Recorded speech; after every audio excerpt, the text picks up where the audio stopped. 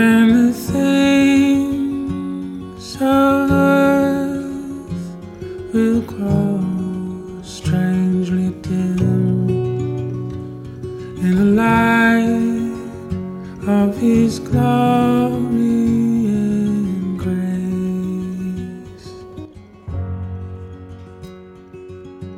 Welcome, everybody, to episode 7 of Transregret Snoopy Presents the Bible. I have Maggie Siebert with me today, here to talk about the suicide of Judas Iscariot. Welcome, Maggie. Thank you so much for having me. It's a pleasure to be here. Thanks for joining me.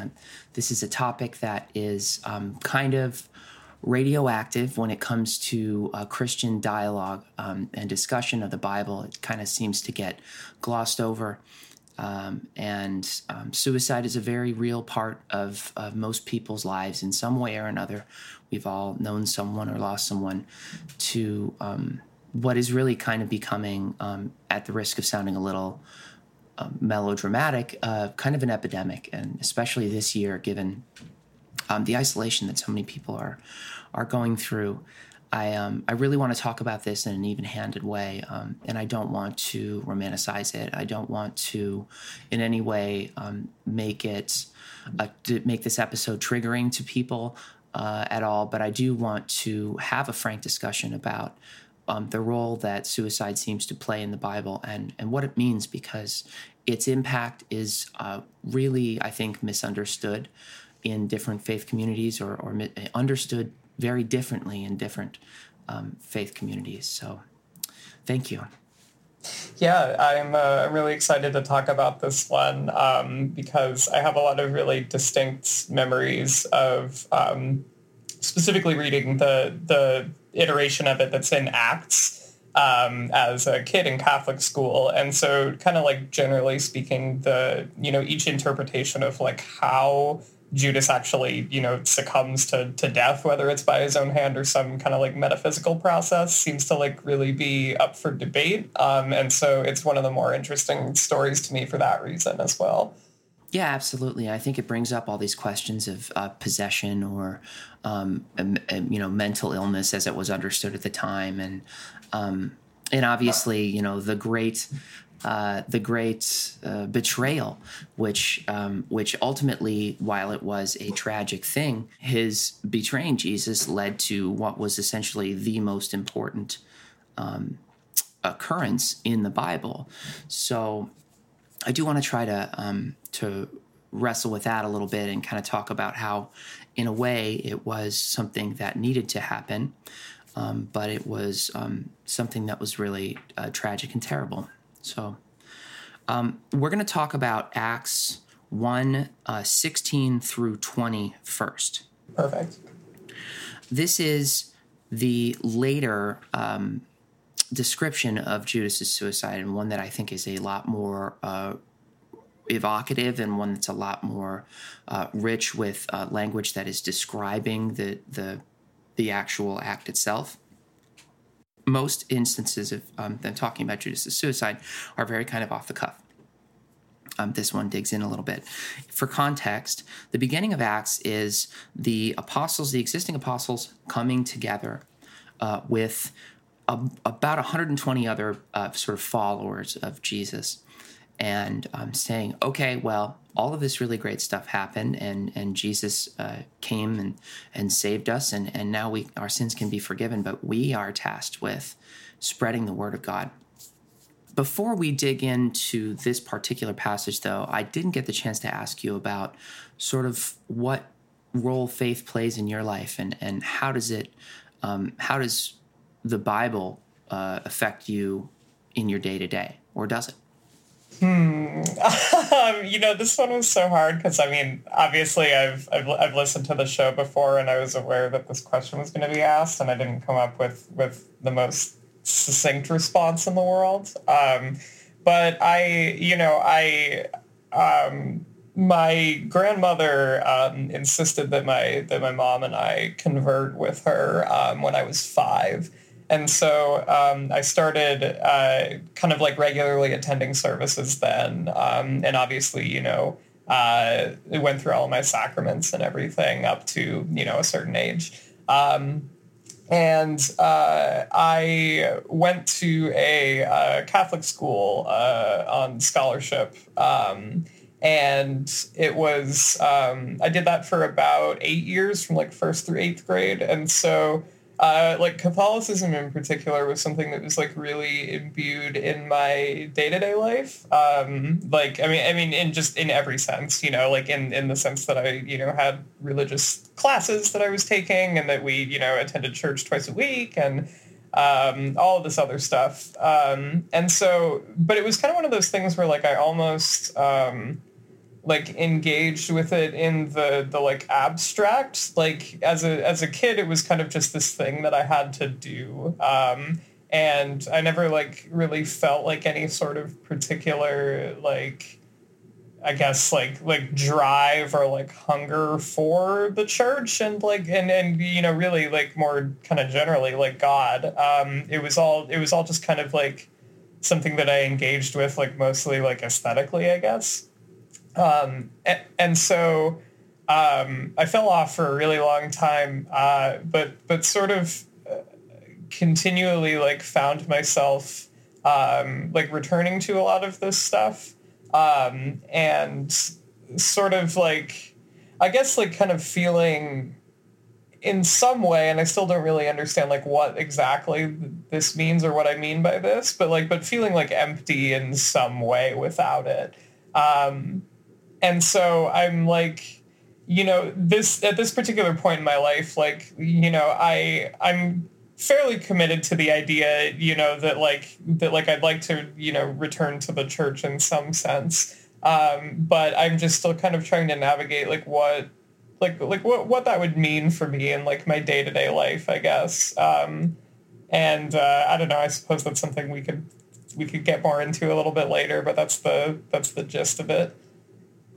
That's it's like not a terribly uncommon story either. I think there's trajectories that people follow, and I hear this one a lot about people that were raised or went through the sacraments in the Catholic Church. Like this was something that was engaged with as a familial practice.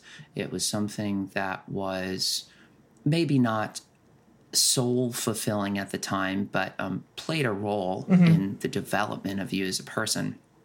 And because I think there was something to be said about like the ritual nature of Catholicism and why it is that so many Catholics do still feel, even if their faith isn't like invigorated, and even if they don't feel like they are believers in the fullest sense of the word, they still feel like a lacking when they're not participating in some way in these rituals or engaging some way with the church. It's an odd phenomenon, but it is something that I see pretty often. So that's really interesting. And a conversion at that young of an age is unusual. Yeah, it was. I don't even like honestly remember, nor do I know that anybody in my family really does the specifics of it. I kind of have a contentious relationship with my grandmother. But my mom was single at the time, and so we were living in her mother's house. And I think I'm not like 100% sure, but like I'm not. It's unclear to me how contingent like support was on this conversion, or like it's all kind of fuzzy to me. But I just remember like it just suddenly appeared in my life, and then it just kind of like didn't go away for so many years. Which is kind of like not the experience that I think a lot of people have, because like I did miss out on like, like I think I was baptized when I was like 7, I think, or something like that. So I'm like old enough to remember it, which is an experience that people who I think haven't been like born again don't necessarily have. But anyway, just interesting to think about. It is. It absolutely is. And later in life, baptisms are obviously like very much an evangelical Protestant kind of tradition. And Lutherans and Catholics, Anglicans, or, little C Catholics and big C Catholics are like it's almost like a foregone conclusion that you're going to be a part of the church for the rest of your life. So it's like, let's just get this out of the way right now. And then when you're 7 or 8, we can worry about you starting to confess your sins, because at like 8 years old, you're suddenly a sinner who has the ability to like ruminate on your sins and confess them, which I always thought was a very strange practice. And First Communion and there's all these different steps that you're taking. It's almost like it's like this board game of check boxes that you're kind of checking off, like, okay, now we're going to this one, and now we're going to go to this one, and now we're going to go to this one. And I don't mean that to minimize the importance of these rituals. I think they're really, really important.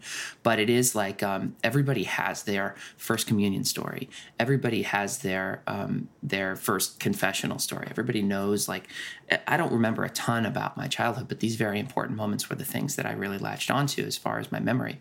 So that's really interesting. Thank you for sharing with me.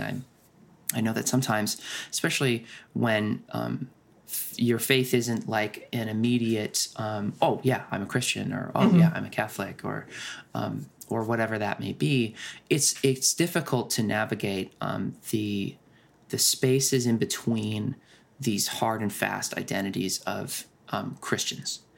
And a lot of people will be believers in the power of faith, even if they don't necessarily have faith, in the particular doctrine itself. So, okay, let's go back to the book. Acts 1:16. Brothers, the scripture had to be fulfilled, which the Holy Spirit spoke beforehand by the mouth of David concerning Judas, who became a guide to those who arrested Jesus. For he was numbered among us and was allotted his share in this ministry. They're saying Judas was a disciple. He was part of our group. He was one of the core people that Jesus trusted, or at least it seemed like Jesus trusted. And for those who aren't familiar with the story, Judas took 30 pieces of silver in order to lead the guards to Jesus and to capture him before he was brought before Pontius Pilate, and then eventually was condemned to death and crucified. So jumping back in at 18. Now this man acquired a field with the reward of his wickedness, and falling headlong, he burst open in the middle, and all his bowels gushed out. And it became known to all the inhabitants of Jerusalem, so that the field was called in their own language Akeldama, that is, field of blood. For it is written in the book of Psalms, may his camp become desolate, and let there be no one to dwell in it, and let another take his office. So two things are being said here in 20. This area now of Judas that he had purchased with the spoils of his betrayal of Jesus is now this sort of like forbidden area, the field of blood. But let another take his office, which is to say, well, he's gone now. He's not a disciple anymore. We must bring someone else to continue the acts that we were planning to do. Now that Jesus has resurrected, we've got work to do. We've got to spread the word. When you saw the description of this particular in 18 and 19, he fell headlong. He burst open in the middle, and all his bowels gushed out. I mean, what was your first impression of that? So I have actually like a really clear memory of reading this for the first time. I was in like, I believe like 5th or 6th grade, and just looking at like a study Bible.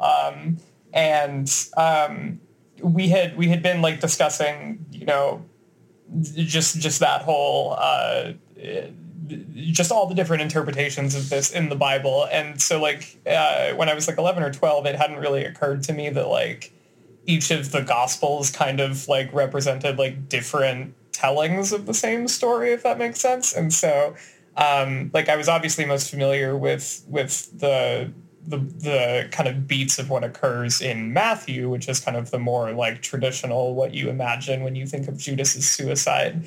But here it's like the language, first of all, is like so arresting and like so kind of like just like horrifically violent, you know, like compared to a lot of, you know, what else is described in the Gospels. And I remember like kind of just like reading it a couple of times and not really like understanding exactly what was even meant by that.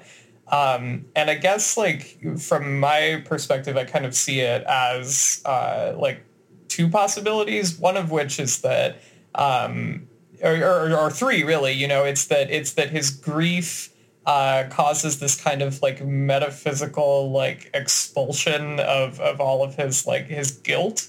That causes like a physical rupture in some sense, or that it's the God sort of like wrathfully like splits him open in some sense, or like a combination of the two. Like it's kind of, the language is so descriptive and yet so kind of like vague as to the specificities of it that it leaves a lot of room for interpretation, I think. On a strictly physical descriptive level, I'm picturing Judas like essentially like jumping from a cliff and landing maybe on some rocks or something like that would have caused his abdomen to burst open. But it's impossible, knowing how much metaphor there is in the Bible, to not imagine this as being some sort of like the guilt that is built up in him and the evil that was built up in him kind of unleashing and kind of like spilling out into the world as part of his death. This is symbolic, not cleansing necessarily, but emptying out of that evil that was in him. You mentioned Matthew, which I don't want to jump back and forth too much, but it's important to talk about that because this is kind of a different description from what we're reading here. In Matthew 27 and verse 3, Judas hangs himself. Then when Judas, his betrayer, saw that Jesus was condemned, he changed his mind and brought back the 30 pieces of silver to the chief priests and the elders, saying, I have sinned by betraying innocent blood. They said, what is that to us? See to it yourself. And throwing down the pieces of silver into the temple, he departed, and he went and hanged himself. But the chief priest, taking the pieces of silver, said, it is not lawful to put them into the treasury, since it is blood money. So they took counsel and brought with them the potter's field as a burial place for strangers. A very straightforward, very clear description. He hanged himself. And the one detail that you had mentioned that I hadn't even really thought of, that is like just such a testament to kind of like how beautiful the Bible is as to like just a strictly literary text, is sort of the callback to the overturning the money changers' tables in the temple, and then Judas sort of casting his own money aside. Like, I don't know. I just it's so like kind of rich and like and just full of like you can really just sort of like palpably feel like Judas's attempts to like rationalize, excuse, and then like purge his guilt over what he's done. It's an odd urge for him too to be like, well, I'm just going to bring this. You can't undo what you've done, dude. You can't. You can't just bring the silver back and be like, I want Jesus back. It's not going to work like that. So I'm not really sure what his goal was, other than being like, I can't take this. I can't do anything with it. But this, again, directly contradicts what's being said in Acts, because in Acts they say he took the money that he made from betraying Jesus and he used it to buy a field, or used it to buy land. And here it's saying he didn't even want the money. He couldn't take the money. He couldn't deal with it. He dumps it back on the elders and says, I don't want this. And even the elders are going, oh, this is blood money. We can't put this back in the treasury, which is like, well, you wanted to kill the guy anyway. So like, why does it matter to you that it's blood money? But I suppose that's a different conversation. Which also kind of, begs the question, like returning back to Acts, like how intentional Judas's death is in that particular iteration of this story, because like I guess, and maybe this is just like an issue with my own image of the field of blood, but is in Matthew, the field of blood is also the area where Judas hangs himself. Is that correct, or am I wrong in thinking that? Yeah, that's the field of blood is where in Matthew they're describing where he hangs himself, and in Acts where they're describing his bowels falling headlong and his bowels busting open and his intestines kind of spilling out on the world. This is well, and I think that's like why I'm so like drawn to it, because like I don't know, like I've obviously I think anybody who has talked to me for more than 5 minutes is like aware of my interest in like the grotesque and horror and all of those things like in art. And I think like that was kind of ultimately what struck me and kind of like disturbed me so much, was like how like really kind of like viscerally disgusting like this passage is, like really more so than like a lot of other things that I've read in the Bible, and I don't know, it just that image is just so like immediately descriptive and like so impactful, just like right at the gate. Like I don't know, there's just so much to chew on for me. It's there's a lot of weird, gross stuff in the Bible. Not to be glib, but like there's a lot of stuff that they describe. It's like, oh God, like did you need to go into detail in that way? But this in particular, because Judas was such a central character to the story of Jesus, because Judas was a friend, he was an apostle, because Judas was he's a main character here. The detail is very vivid, and it's important to pay attention to it, because even though Matthew and Acts seem to be kind of at odds with each other, they are describing a very important occurrence and something that needs to be paid attention to. So yeah, it is a little nasty, I guess, but it's interesting. It's a break from the regular. It changes the pace of things a little bit.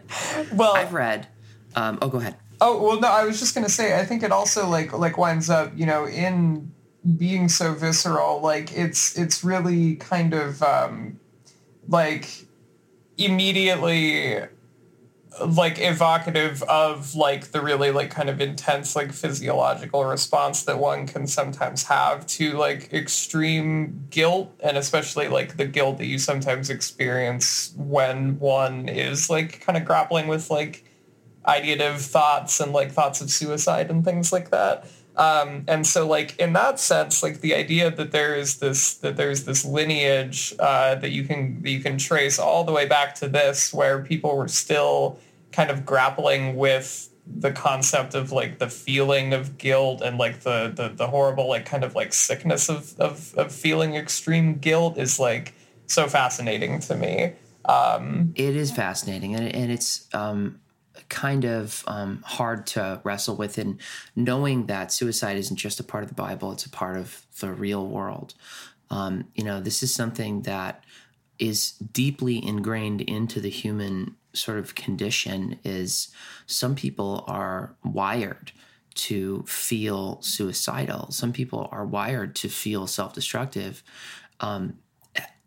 As somebody who has personally dealt with feelings of suicidal ideation and self-harm and things like that, like personally, it's difficult to read passages like this sometimes, because it doesn't stir that feeling in me again, but it reminds me so much of times in my life and seasons of my life where I really was suffering in major ways, in ways that I don't even think I can fully express in words, because this urge to end yourself is so visceral. And I didn't even betray Jesus, Yeah.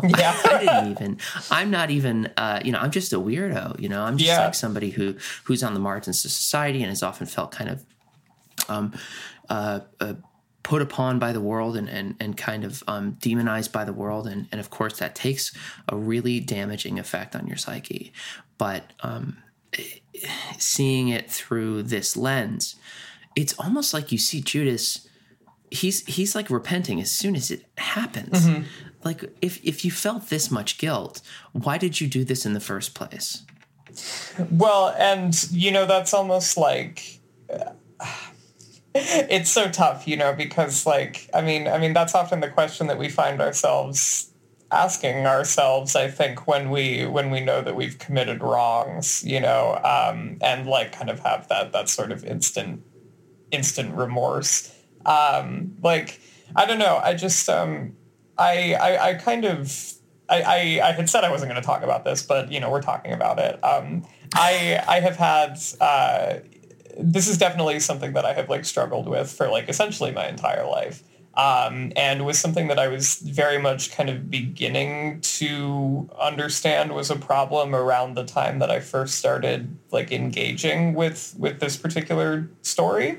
And so I remember like just kind of feeling like, right around like 5th, 6th grade, like the beginnings of like what I now understand to be obsessive compulsive kind of thoughts. But at the time just felt like this really kind of like cosmic, like dread and like guilt, that didn't really have like a source and that I didn't really understand. And so like, I think like Judas's immediate remorse in all iterations of this, except for the Gnostic telling of what occurs, was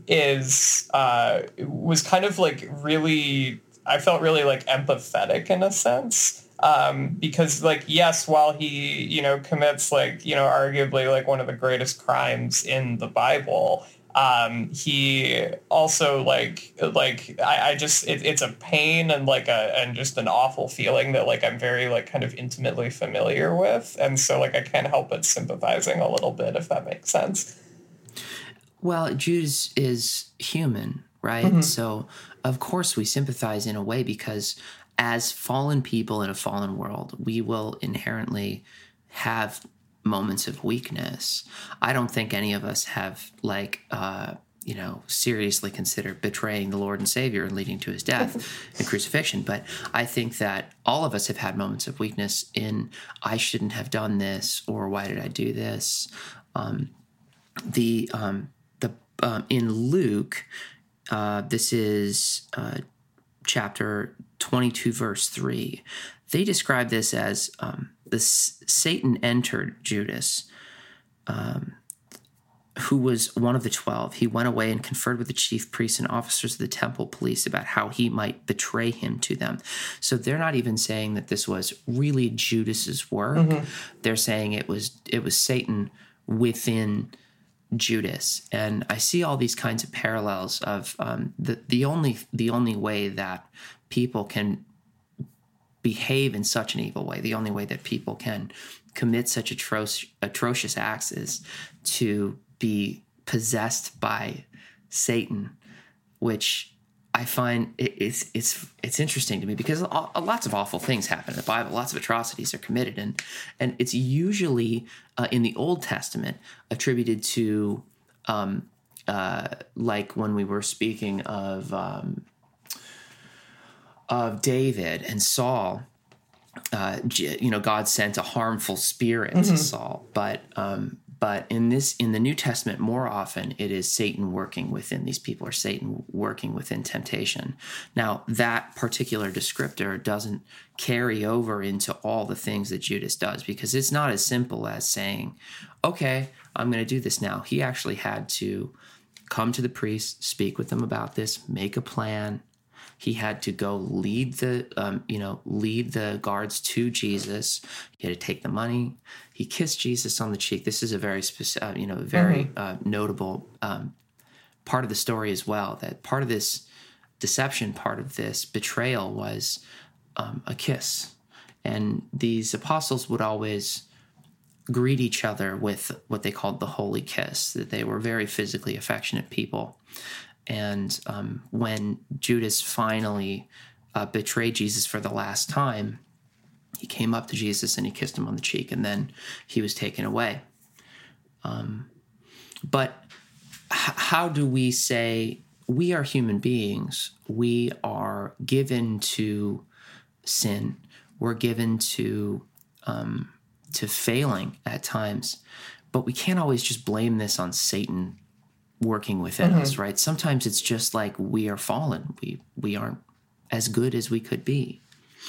Well, and I think like one of the other kind of tragedies of this, just on like a human level, you know, beyond like literally betraying the Son of Man, is that like, you know, like on a human level, which is a realm you kind of have to approach when talking about Jesus, like you know, Judas betrays a friend, right?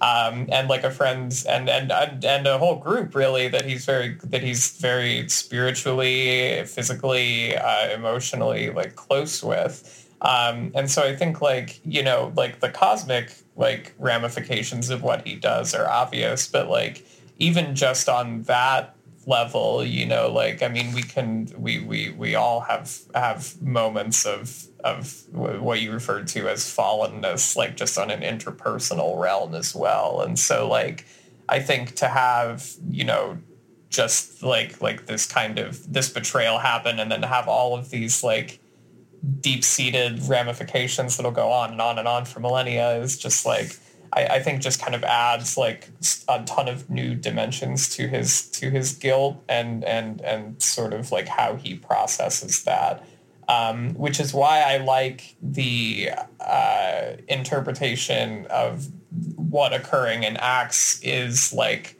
a metaphysical rupture of all of his sorrow. Rather than like a more intentional like suicide as it's described in Matthew. But I don't know if you can necessarily like cleave them into two separate interpretations like that, or if you have to kind of take one with the other. I haven't had my Bible study hat on in a very long time, so. I've maintained this from the very beginning of this show that I am not an expert in any way. I'm not a theologian. I'm not a minister.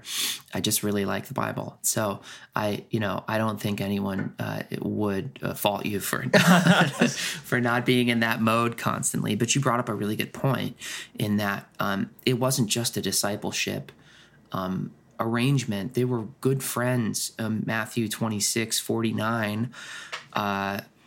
And he came up to Jesus at once and said, "Greetings, Rabbi." Judas would always refer to Jesus as Rabbi, teacher, instead of like Savior or Lord, which was sort of an indication early on that there was a tension there. He didn't really truly see Jesus as the Son of Man. He maybe just kind of saw him as a meal ticket, which there's like a million other passages to kind of back that up on. But in verse 50, Jesus said to him, "Friend, do what you came to do." What a line. I mean, it was a friendly relationship that they had, even though earlier Jesus said, "I know you're going to betray me." Jesus said, I know what your plans are. And Judas leaves in a huff and goes, "What are you talking about? I would never do such a thing. No way. No." They are friends. He knows Judas. He knows his heart. I mean, Jesus knows all of our hearts. So like, of course he kind of saw this coming, and, you know, other discussions about this sort of like omniscient, all-seeing, all-knowing God would, I guess the story, again, we've said this line on the show before, but the story is already written, right? So Judas was really just playing the part that was cast for him. But this closeness, this friendship was real, and it was palpable. And there is, I'm sure, not just on a spiritual level of, oh, I've betrayed the Son of God, but even if he didn't believe that, I betrayed my friend. This is someone that I broke bread with, that we performed miracles together. You know, we healed the frickin' sick, you know? Well, and bled and suffered and, you know, and all of those things. I mean, like they really, you know, Jesus and the disciples were like the tightest group of all time. And like, I don't know, I guess it's so, I mean, my frame of reference, in my youth when I was first engaging with this was always just, like petty transgressions against, friends over video games and whatever. But I do like, I just kind of the horror of like of experiencing like overwhelming like sorrow and guilt is just like something that has been so real to me for like such a long time. And I don't know, I guess sorry, I just kind of lost my train of thought there for a second. It's all right. This is a really difficult topic. Yeah. And it's one like I'm going to circle back a little bit to your discussion of the description of the death of Judas in Acts versus Matthew. And I've heard a few people that have tried to grapple with this discrepancy between, did he keep the money or did he throw the money back to the priest? Did he hang himself or did he dive off of like a high place? And obviously the metaphor of diving off of something, going from the high to the low and being unburdened with the guilt and being burst open is so intense. But one explanation that I've heard of this, which again, I'm going to warn people, this is kind of gross, but I've heard one explanation in that Judas did hang himself. And he was left there.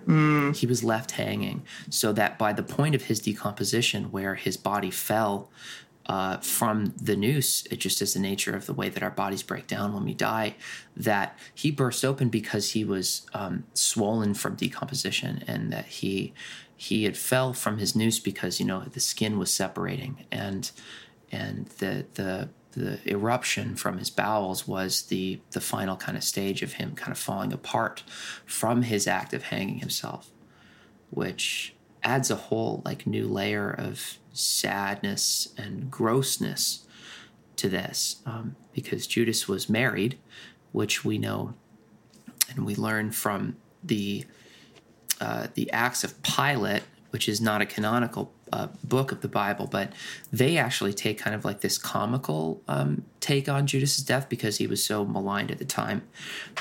Judas returns home to his wife, who's cooking a chicken, I think, and says, "I betrayed Jesus, and he's going to rise from the dead."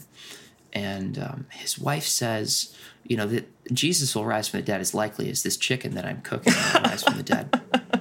And the chicken rises from the dead and wakes up, and Judas sees this, freaks out, and runs. This is like the moment in Toy Story where the toys all come to life and Sid freaks out and runs out of the house. Like, this is Judas. The chicken is back to life. I need to go. And he goes and hangs himself right thereafter. So what a Three Stooges way of finding that out. Oh my goodness. I mean, really so bizarre, and I can understand why something like that wouldn't have been included in the canonical Bible, because it's just kind of silly.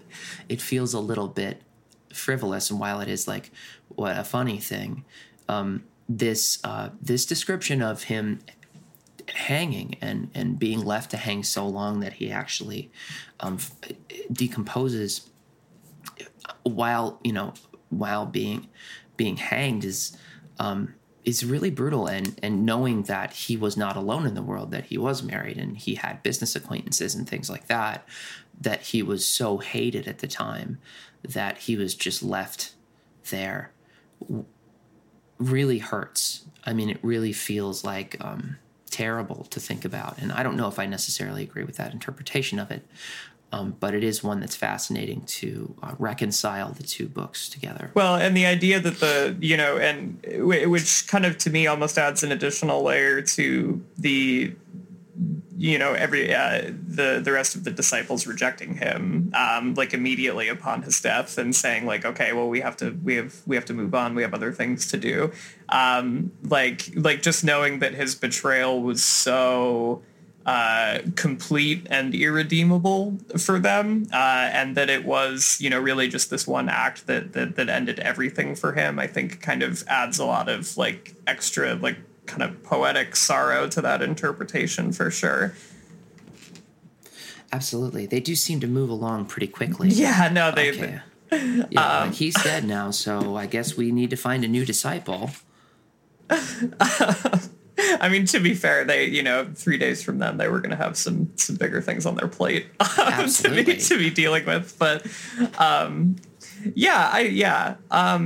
and it's interesting too, because as long as we're talking about non-canonical Gospels, I feel like we would be remiss a little bit if we didn't talk about the Gospel of Judas, which I haven't really read in full. I know that you had said that you had pulled it up prior to us recording this, but have you looked into it too much? A bit, and it's interesting that it was left out, I think, because it is serious, and it is it's not in the way that Acts of Pilate bit was very kind of campy and goofy. Like it seems like a fairly sober take on Judas's interaction with Jesus. There's some odd detail issues, like Judas saying that he had a vision where the other 12 apostles were stoning him, which would indicate that there was actually 13 and not 12. And issues like little minor factual things like that might have been why ultimately it was left out. That, and like you don't want to seem like you're trying to broadcast the voice of the reason why Jesus died. But it was really, I think, helpful in illustrating how close Judas was to Jesus. Their relationship obviously is illustrated well in the canonical books of the Bible, but it's a lot more close and it's a lot more intimate and very personal in the Gospel of Judas, which I would invite, and I think overall, I think my take on biblical inclusion or exclusion is pretty clear. I would invite everyone to read any and all books written from that era, really the first few centuries AD, that have to do with experiences or revelations surrounding Christ, because while not all of them were deemed accurate enough or true enough or reliable enough to be included, they're fascinating. And sometimes something might slip through the cracks and we might not really learn a very important detail. I think I mentioned to you, suicide isn't really discussed at length in the Bible in other places, although I think there's a few other cases of it. But there is a book of Pilate, not the Acts of Pilate, but the report of Pontius Pilate, where he actually commits suicide after being condemned for his action regarding Jesus. Now, that's odd because Pontius Pilate actually tried to save Jesus. Mm-hmm. He didn't see any fault in Jesus. He didn't know why people were trying to kill him, but he had a hand in it, I suppose, because at the time he was in charge. And in the death of Pilate, he actually stabs himself with a dagger, which oddly is like kind of parallel to the death of the ruler of Judas's hometown, Moab, who was killed with a dagger, and he was such a big man that the dagger like disappeared into his body or whatever. But I found that like his death, it's not even like he agonizes over it. There's no dramatic moments of considering his actions. There's no feeling necessarily that he's like bargaining or anything. He's just like, well, obviously I've gotten my sentence already, so let's just get it over with. Which is so kind of different from Judas's very clear, agonizing, right? I mean, like they, it's acceptance versus just kind of like rejection of being able to even like kind of, stomach the feeling of guilt anymore. And which sort of begs the question to me. I'm not entirely clear about what exactly. I know that the Gospel of Judas, from what I understand in the kind of minimal research that I've done, is like unfinished. There are or incomplete in some sense. There's like a lot of missing pages, so it's unclear to me like what exactly becomes of Judas at the conclusion. But the idea in that book that he is serving kind of a more godly role that only like he is aware of, and that only Judas is the true the one who is I believe he's the only one who is actually like aware of like Jesus being the Messiah initially, or in the Gospel of Judas he's the only one that Jesus communicates that to. And so I don't know, their relationship subsequently in other books like takes on so much more interesting of a spin, given that Judas does so clearly treat him differently in all the other canonical Gospels too. And you kind of almost have to wonder, like, why that might be. And is it because they had some secret understanding between each other? That closest intimate bond that I think that book portrays as Judas being closer to Jesus than we see in the canonical books of the Bible is almost replaced by Simon Peter in the Gospels that we have grown more familiar with. So much so that when Judas leads Jesus to be betrayed, Peter pulls his sword out and cuts the ear off of one of the this is one of my favorite little bits of the story too. And Jesus goes, don't. Just put your sword back. The cutting off of the ear is so. I don't know if there's a metaphorical meaning behind that, but this rage of "that's my friend, leave my friend alone" is really interesting. And Peter is taken, I think, in many ways, to be the closest friend of Jesus. He was the one that walked on water with Jesus. He was one of the earliest apostles. So I find that really fascinating that Judas, while it's like it almost would make, from a literary perspective, it would almost make a better story that the best of Jesus's friends would be the one that betrayed him. The books kind of rewrite that in that, Peter is the one that is the closest to Jesus, and Judas was along the line always skeptical. Judas was a money changer. Judas saw Jesus as he's going to be a great military warrior. He's going to take power over Jerusalem. He's going to instill his apostles as like this council of people that run. It was all, I think, a power play to him in the way that it's portrayed in the Bible. But in other accounts of this, in other places, obviously, that story is kind of contradicted, and I always find that really interesting. And maybe that's just why I like the Gnostic Gospels so much, is because they do lend kind of so much more of a sympathetic eye to a lot of these characters in the Bible that really like are kind of just like morally cast aside. I mean, like, I don't ever recall, like, in all of the years that I was studying the Bible in Catholic school, ever having like any sort of nuanced conversation about like Judas's role, or for that matter, his suicide. Like, in the sense that I always got is that, like, for a large portion of the church, like it's sort of a deserved act. Which, to me has always kind of gone, against, everything else that the church has to say about suicide and what becomes of suicides. But I just feel a little better in my gut about that, like, alternate conception of Judas's role, because, like, I think there's just a part of me that doesn't necessarily want to believe that he is as kind of nakedly opportunistic and evil as he's made out to be in the canonical Gospels. But maybe that's just I don't know, my kind of softness coming through. Well, no, I mean, really, it does make you wonder, like, why this level of guilt then? If from the beginning Jesus said, "I've come here. I'm not going to be here. I'm here for a good time, not a long time.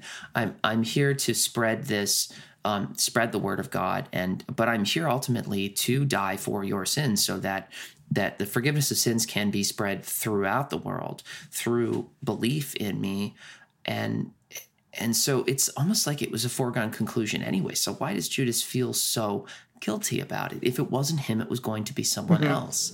I mean, I have trouble perceiving like Peter doing something like this, or like James, Jesus' brother, doing something like this. But if it wasn't Judas, it would have been someone else. So the fact that he carries all this guilt with him might actually speak to the fact that maybe he didn't actually believe that Jesus was the Son of God. Maybe he didn't actually believe that there would be a resurrection. And he thought, well, what have I done? I've just betrayed my friend. He didn't really have the faith that Jesus would be coming back anyway.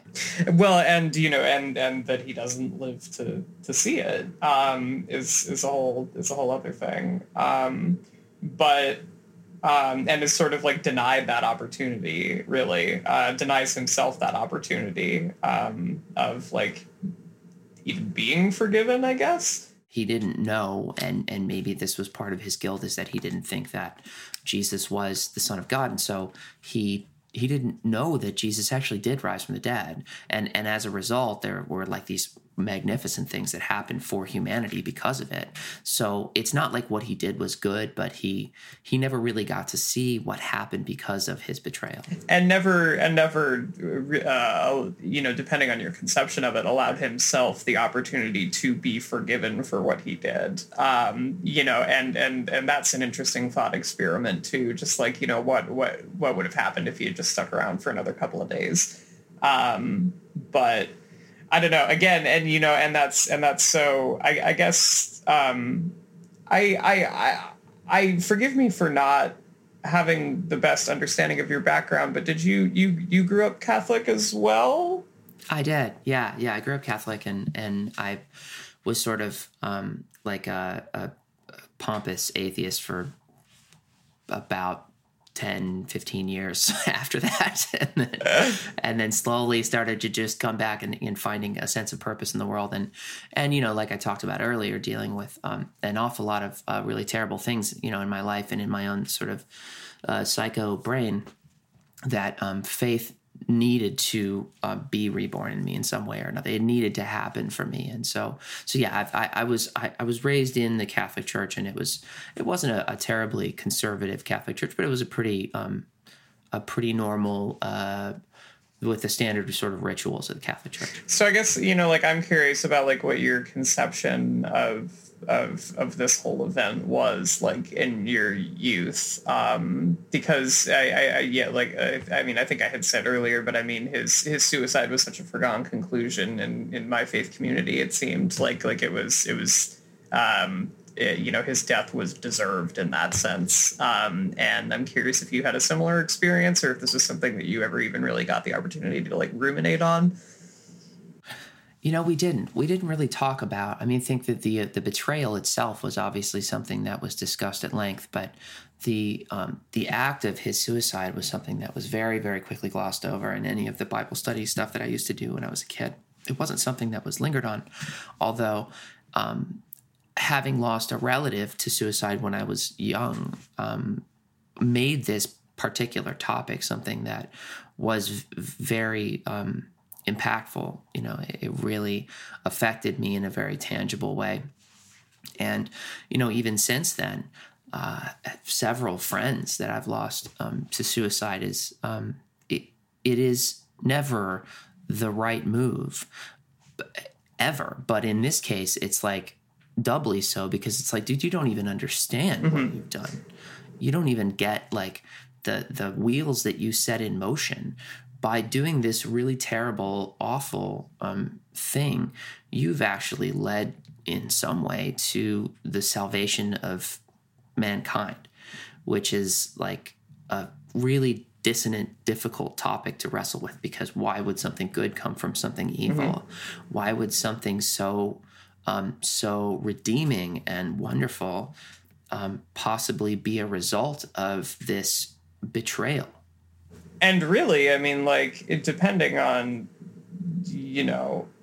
your conception of the church's conception of how it feels about suicide, really him killing himself is arguably like a greater sin, from what I understand. And I think I don't know, there just seems to be kind of a void of empathy for this situation. I think that kind of, sort of caught me off guard even then. And so I'm just always curious to see, like, especially because, like, I think, and that's kind of, you had said that it was very quickly glossed over, which was the experience that I had as well. But really, I mean, like, that's the experience that I have had with the church's attitude towards suicide more broadly. Because, like, it's this thing that you need to, keep quiet, for funerary services and all this other stuff. Like, it has to be like you essentially keep somebody's death by their own hand from the church, or else they don't get, the proper burial and things like that. And I don't know,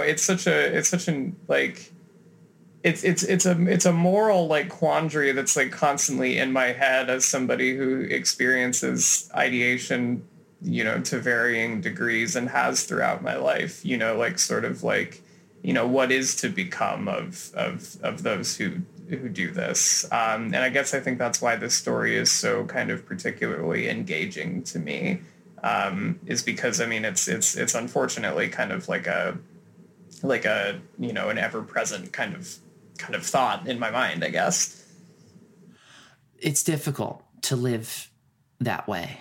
And I sympathize so wholeheartedly because of what I've, been through personally. And this is something, suicide, I think that the church so often gets so wrong. And I can't, again, it's not really my place to say who gets into heaven or who gets into hell or what is or isn't a mortal sin. But I think that given what we see in the Bible, I don't think that there's any scriptural evidence to indicate that suicide is something that would exclude you from the kingdom of God in eternity. I don't think that suicide is anything that would keep you necessarily from going to heaven, although I think it is a tragic thing. And I think putting that kind of hurt and that kind of sadness onto your loved ones, onto your family and friends is really terrible. And I would never ever say that it's selfish. I would never ever say that it's sinful, but it is tragic. And I hear so often of people refer to suicide as a sin, and it's like, God, you're clueless. How could you possibly not understand that the mind of someone who goes through feelings of suicidality, feelings of suicidal ideation, it's not like they're going, I'm going to do this just to prove people wrong, or I'm going to do this because they feel like there is no other way. They feel like there is no other way out in the pain, the torment that they suffer in either through depression, bipolar disorder, through schizophrenia, through OCD, through all of these different things that are not, they're not the way that our brain is supposed to work. So you're not going to condemn someone who can't walk for not being able to walk. It's so wrong to take that outright and say that this is sinful or that people who commit suicide are going to hell, because you don't know what they suffered through. You don't know what they lived through. I mean, we're Christians, for God's sake. Have some empathy, have some radical love for your fellow man, because you don't know what they're going through. You need to walk with them. And I think that, that the inverse attitude of that was so prevalent while I was growing up. I mean, while you're right in that I don't think, I haven't in my minimal studies of the Bible haven't come across any sort of like scriptural evidence of any sort of like inherent sinfulness to suicide. That was certainly the rhetoric that was going around Catholic school, in the late 2000s. And it definitely kind of aided in a lot of ways to a lot of the kind of guilt I had about experiencing those feelings at all, I think. And, just sort of kind of, in a broad sense was kind of, sort of what ultimately kind of pushed me away from the more like structural church. In that, there is this kind of, it's, we need to, help the sick and help the ill and you know, all of these things, but don't, you know, concern yourself with like the like physiological conditions that might lead to those kinds of thoughts and behaviors, you know. And I don't know, it's I think ultimately that's why this story is so poignant to me and so tragic to me, because I mean, really, Judas does like just barely like miss, you know, the greatest event in human history, and it's because of his own, you know, his own feelings that are eating him up, and I don't know, it's just so kind of like cosmically tragic. And just feels so kind of unlike anything else that I've explored in the Bible, because it is so like his death is so kind of such a foregone conclusion. And I don't know. I think I'll kind of always be sort of meditating on this. Absolutely. I think a lot of churches, and this is maybe their way of saying that, you know, prescribing basically suicide as this like path to hell is part of their allergy to addressing mental health issues as mental health issues, as though it is a health issue, as though it's part of your physical body, which it most of the time is, although obviously mental health issues can be spurred along by trauma and by negative experiences in youth and things like that. Most churches are so afraid to talk about depression as though it's depression. And so many churches reduce mental health struggles as like a grappling with Satan. And in doing that, their only way to explain suicide is like, well, Satan won. So you're going to hell because you gave in to this urge of the enemy to destroy you. Where if a healthy dialogue could be had, if a discussion could be had about, look, this isn't someone that's necessarily possessed by the devil, although, you know, Luke obviously thought differently about that. This is a real serious physical ailment, and one that so many people suffer from, that to reduce it to something as simple as sin is doing it an injustice. It's just not fair. It's not, so many people are suffering so much, and so many churches just seem to kind of say, pray it away. It's not helpful. Not helpful at all. You know, as I learned.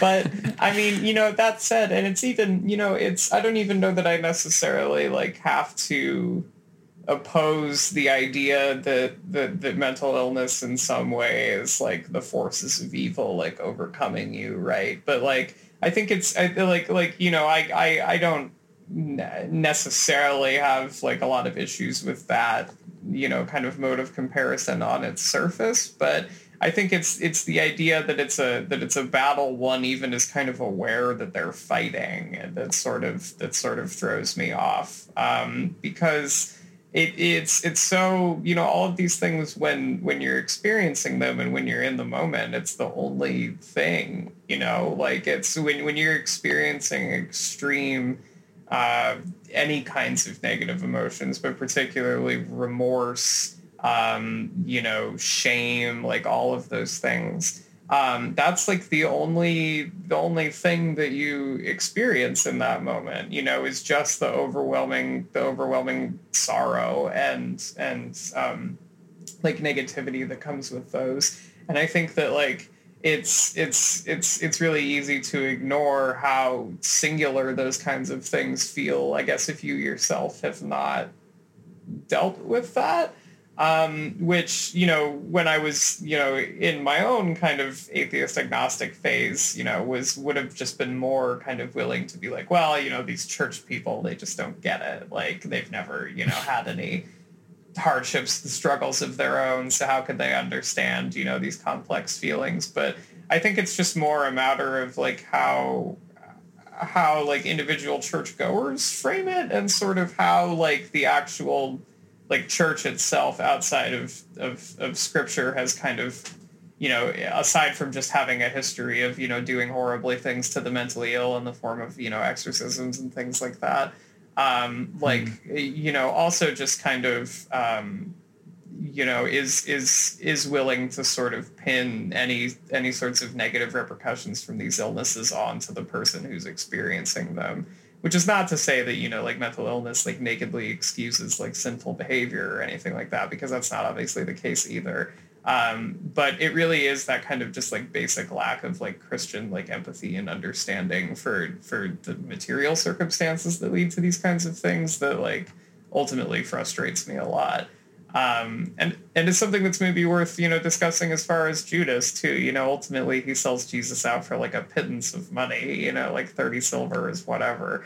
And it's, it makes you kind of wonder like what his, if you ignore the Gospel of Judas, what are the material conditions that push him to do something like this?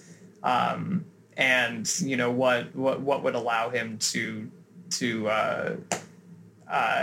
betray somebody in a sense that isn't necessarily like a satanic force, and that is just fallenness, motivated by some sort of like blind need for something.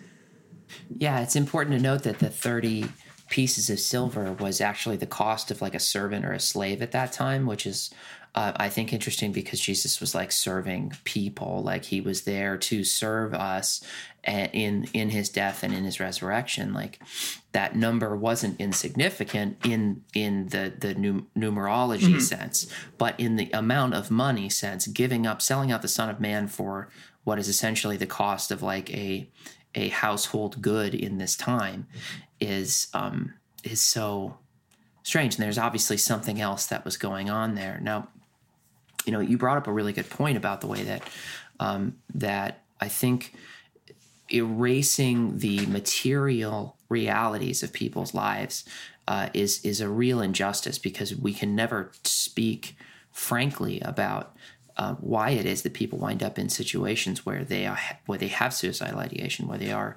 feeling this way, unless we consider the realities of their life on earth, because it's typically not holy or unholy things that are leading people to feel this way, but the material realities of their life that can often be torturous, that can often be really difficult. And I made a comment earlier that I kind of want to walk back a little bit, because I said you can't just pray it away, and I'm not saying that you can. I don't want to say that religion is going to save you from that reality of depression and suicidality and things like that, but I can't say enough about how much I struggled before the last year or so with those urges and with those feelings, and finding a kind of faith that suited me, finding a path with Jesus that suited me has helped me enormously in dealing with those feelings. And I don't say that that's a cure, and I'm never gonna say that it's simply just faith that will lead you out of those feelings, but I think more than anything, it was the sense of finding something larger than myself, finding a purpose that was bigger than just my own purpose, that helped me kind of zoom out a little bit and realize that the effects that my mental illness can have are not just on me. And losing a couple of friends in the last couple of years really drove that home for me, seeing how they left this earth so suddenly. They left this world so suddenly. And all of us were left to grieve. All of us were left to sort of pick up these memories that we had of them and try to, just keep living. And it's really, I don't fault anyone for going that way. I feel bad that they felt that there was no other path for them but through death, and it's really it's tragic.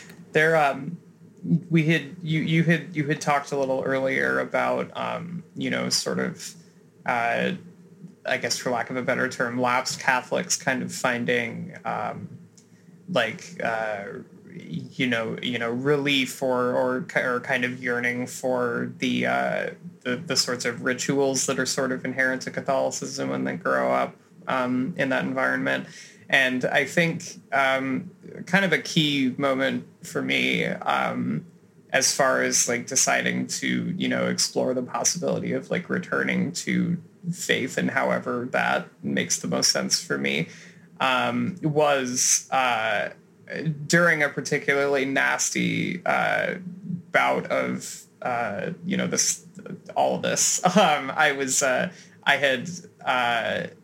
was in like kind of dire financial straits, and had run out of antidepressants, and basically like induced like serotonin syndrome in myself, and had like what was essentially like a month-long like breakdown that culminated in like a hospital stay.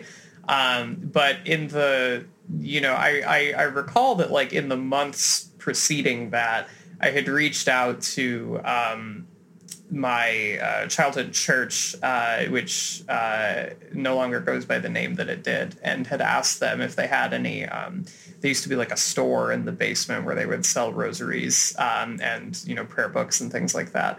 And I emailed them and asked them if they still had any of those like for sale. And they were very kind and mailed me one that they had just found in a box. And I remember like, and it's beautiful, and I have it hanging up on my wall right now. And I remember there were a lot of times where when these feelings would just get like so overwhelming, and it would be the only thing that I could think of. I found myself compulsively praying the rosary, just to kind of slow the tide of my thoughts. And I think really like and I suppose it's fine if you never come to this conclusion for yourself, but the idea that I think like I hate using this word, but modernity has conditioned us to kind of feel as though we are sort of like the central point of focus in everybody's lives, right? And I think the biggest thing that Catholicism and faith has done for me recently is sort of remind me that there are bigger conceptions outside of myself, and that I am not the foremost evil in the world and things like that. And it's such a simple thought, but at the same time, it was so kind of like revelatory for me over the last like couple of months in particular, just knowing that like that there is something bigger than me out there, has become like such a comfort when these thoughts do still manage to intrude.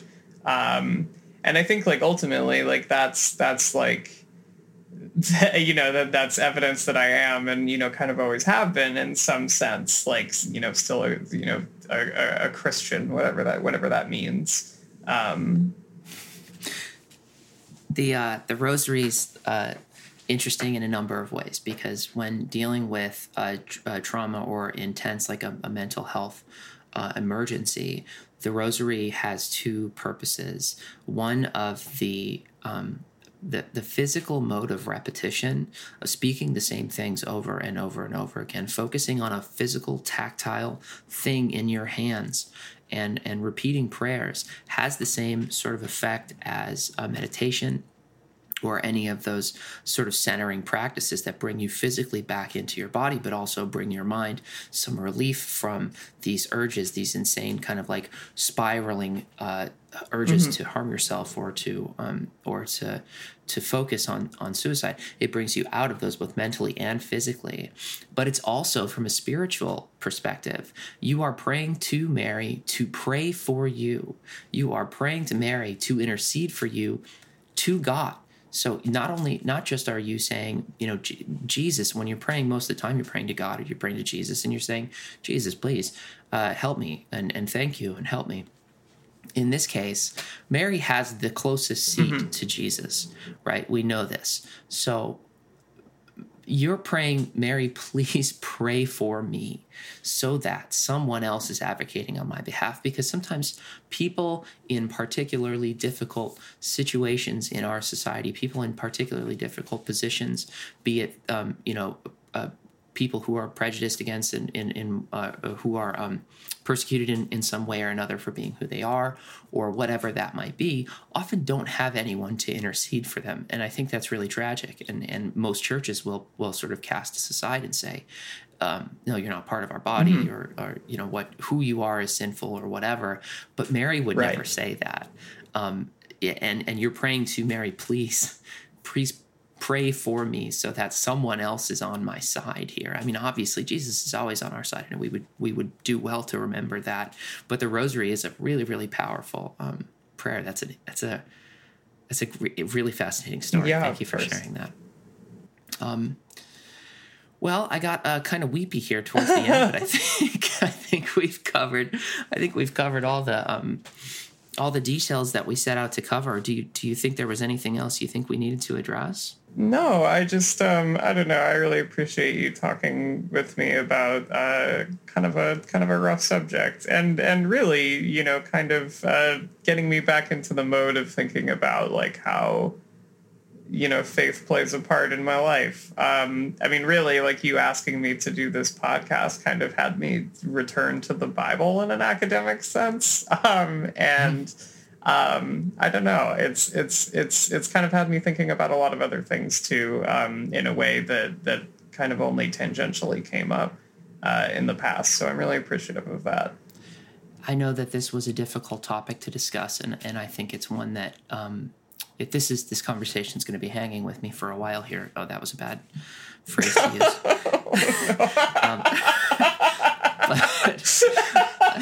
Sorry. Oh, that was terrible. I'm so sorry. This will be with me for a while here. So I appreciate you having this conversation with me and opening up with me. And this is it's really been awesome. I thank you so much for being on. Genuinely, this was eye-opening. So do you have anything that you want to plug? Any projects, any social media stuff that you want to mention before we sign off here? Not really. People know where to find me if they want to find me, I guess. Nice. Play it cool. I like that. I